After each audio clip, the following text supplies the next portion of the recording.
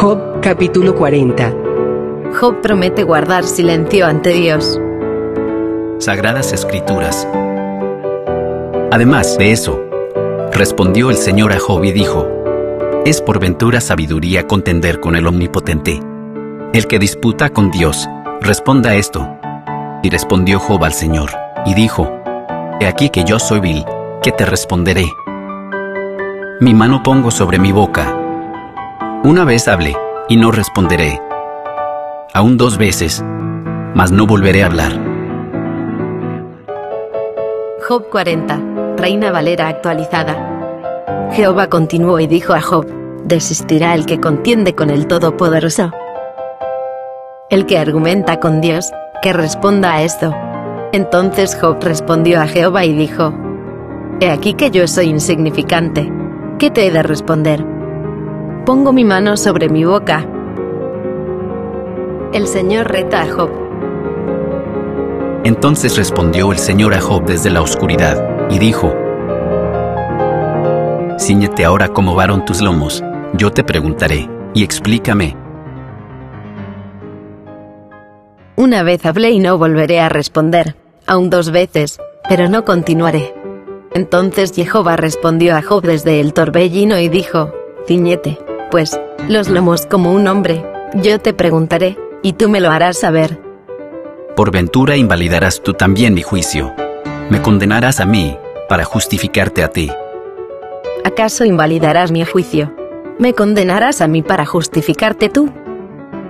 Tienes tu brazo como Dios, y tronarás tú con voz como Él. Atavíate ahora de majestad y de alteza, y vístete de honra y de hermosura. Tienes tú un brazo como el de Dios, y truenas con una voz como la de Él. Adórnate, pues, de majestad y alteza. Vístete de gloria y esplendor. Esparce furores de tu ira, y mira a todo soberbio, y abátelo.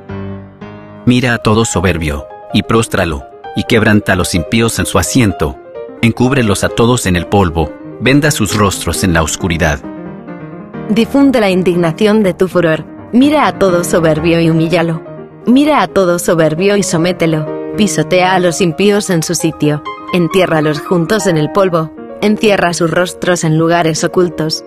Entonces yo también reconoceré que tu mano derecha te dará la victoria.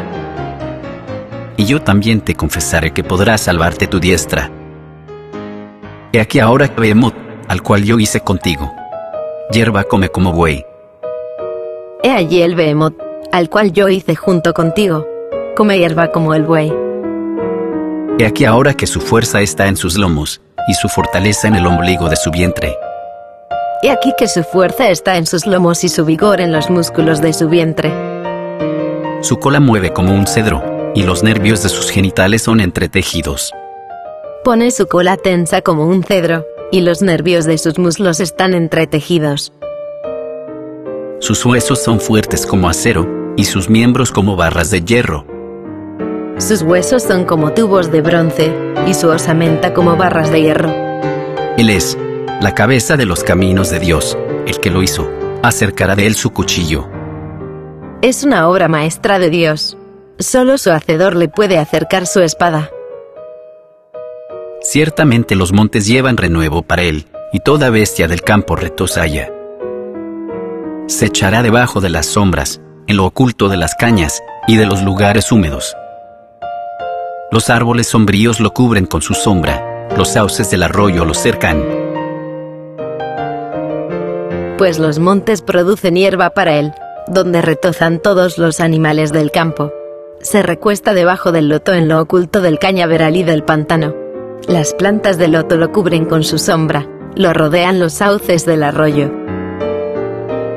He aquí que él tomará el río sin inmutarse, y se confía que el Jordán pasará por su boca. Su hacedor lo tomará por sus ojos en tropezaderos, y horadará su nariz. He aquí que cuando el río se desborda, él no se apresura a escapar. Estará confiado aunque todo el Jordán se arroje contra su boca. Lo atrapan cuando está vigilando. Le perforan la nariz con garfios. Job capítulo 41. Sagradas Escrituras. Sacarás tú al leviatán con el anzuelo, o con la cuerda que le echares en su lengua. Pondrás tu garfio en sus narices, y horadarás con espinas su quijada. Job 41, Reina Valera actualizada. Sacarás tú al leviatán con anzuelo, sujetarás con una cuerda su lengua, pondrás soga de juncos en sus narices, horadarás con gancho su quijada. Por ventura multiplicará él ruegos para contigo, te hablará él lisonjas. Por ventura hará concierto contigo para que lo tomes por siervo perpetuo. ¿Acaso te colmará de ruegos? ¿Te hablará con palabras sumisas? Hará un trato contigo, para que lo tomes por siervo perpetuo. Jugarás por ventura con él como con pájaro, y lo atarás para tus niñas, por ventura harán banquete por causa de los compañeros. Lo partirán entre los mercaderes. Jugarás con él como con un pájaro. Lo atarás para tus niñas. Negociarán por él los grupos de pescadores. Se lo repartirán entre sí los mercaderes. Cortarás tú con cuchillo su cuero, o con asta de pescadores su cabeza. Pon tu mano sobre él, te acordarás de la batalla, y nunca más tornarás.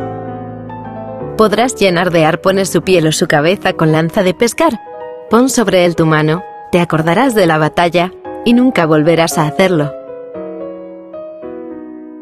He aquí que tu esperanza acerca de él será burlada, porque aún a su sola vista se desmayarán. Nadie hay tan osado que lo despierte, ¿quién pues podrá estar delante de mí? He aquí que toda esperanza del hombre se frustra, porque ante su solo aspecto uno cae hacia atrás. Nadie hay tan osado que lo despierte, ¿quién podrá presentarse delante de él? Nadie hay tan osado que lo despierte, ¿quién pues podrá estar delante de mí? ¿Quién me ha anticipado, para que yo restituya? Todo lo que hay debajo del cielo es mío. Yo no callaré sus miembros, ni lo de sus fuerzas y la gracia de su disposición. ¿Quién me ha dado primero para que yo le restituya? Todo lo que hay debajo del cielo, mío es. No guardaré silencio acerca de sus miembros, ni de sus proezas, ni de su gallarda figura. ¿Quién descubrirá la delantera de su vestidura? ¿Quién se llegará a él con freno doble? ¿Quién abrirá las puertas de su rostro? Los órdenes de sus dientes espantan. La gloria de su vestido son escudos fuertes, cerrados entre sí estrechamente. El uno se junta con el otro, que viento no entra entre ellos. Pegado está el uno con el otro, están trabados entre sí, que no se pueden apartar. ¿Quién podrá levantar la superficie de su vestidura? ¿Quién se acercará a él con su doble coraza? ¿Quién abrirá sus fauces? Hay terror alrededor de sus dientes. Su espalda está recubierta de hileras de escamas herméticamente unidas entre sí. La una se junta con la otra, de modo que ni el aire puede pasar entre ellas. Pegadas están unas con otras, están trabadas entre sí y no se podrán separar. Con sus estornudos encienden lumbre, y sus ojos son como los párpados del alba. De su boca salen hachas de fuego, centellas de fuego proceden. De sus narices sale humo como de una olla o caldero que hierve. Su aliento enciende los carbones, y de su boca sale llama. En su cerviz mora la fortaleza, y delante de él es deshecho el trabajo. Sus estornudos lanzan destellos de luz, sus ojos son como los párpados del alba. De su boca salen llamaradas, escapan chispas de fuego. De sus narices sale humo, como de olla que hierve al fuego. Su aliento enciende los carbones, y de su boca salen llamaradas. Su poderío reside en su cuello. Ante su presencia surge el desaliento. Las partes de su carne están pegadas entre sí, está firme su carne en él, y no se mueve. Su corazón es firme como una piedra, y fuerte como la muela de abajo. Los pliegues de su carne son apretados, son sólidos e inamovibles. Su corazón es sólido como una roca, sólido como la piedra inferior de un molino.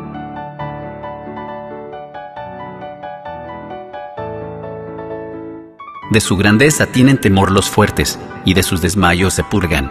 Cuando alguno lo alcanzare, ni espada, ni lanza, ni dardo, ni coselete durará contra él. Cuando él se levanta, los poderosos sienten pavor y retroceden ante el quebrantamiento. La espada que lo alcanza no lo afecta, tampoco la lanza, ni el dardo, ni la jabalina. El hierro estima por pajas, y el acero por leño podrido. Saeta no le hace huir. Las piedras de honda se le tornan aristas. Al hierro estima como paja, y a la madera como a la corrosión del cobre. Las flechas no le hacen huir, las piedras de la honda le son como rastrojo. Tiene toda arma por hojarascas, y del blandir de la pica se burla. Al garrote considera hojarasca, se ríe del blandir de la jabalina. Por debajo tiene escamas puntiagudas, deja huellas como un trillo sobre el lodo. Por debajo tiene agudas conchas, imprime su agudez en el suelo. Hace hervir como una olla el mar profundo, y lo vuelve como una olla de ungüento. Hace hervir el abismo como caldera y convierte el mar en una olla de ungüentos. Tras de sí hace resplandecer un sendero, como si el océano tuviera blanca cabellera. En pos de sí hace resplandecer la senda, que parece que el mar es cano. No hay sobre la tierra su semejante, hecho para nada temer. Menosprecia toda cosa alta, es rey sobre todos los soberbios. No existe sobre la tierra algo semejante, está hecho exento de temor. Menosprecia todo lo que es alto. Es el rey de todas las fieras arrogantes.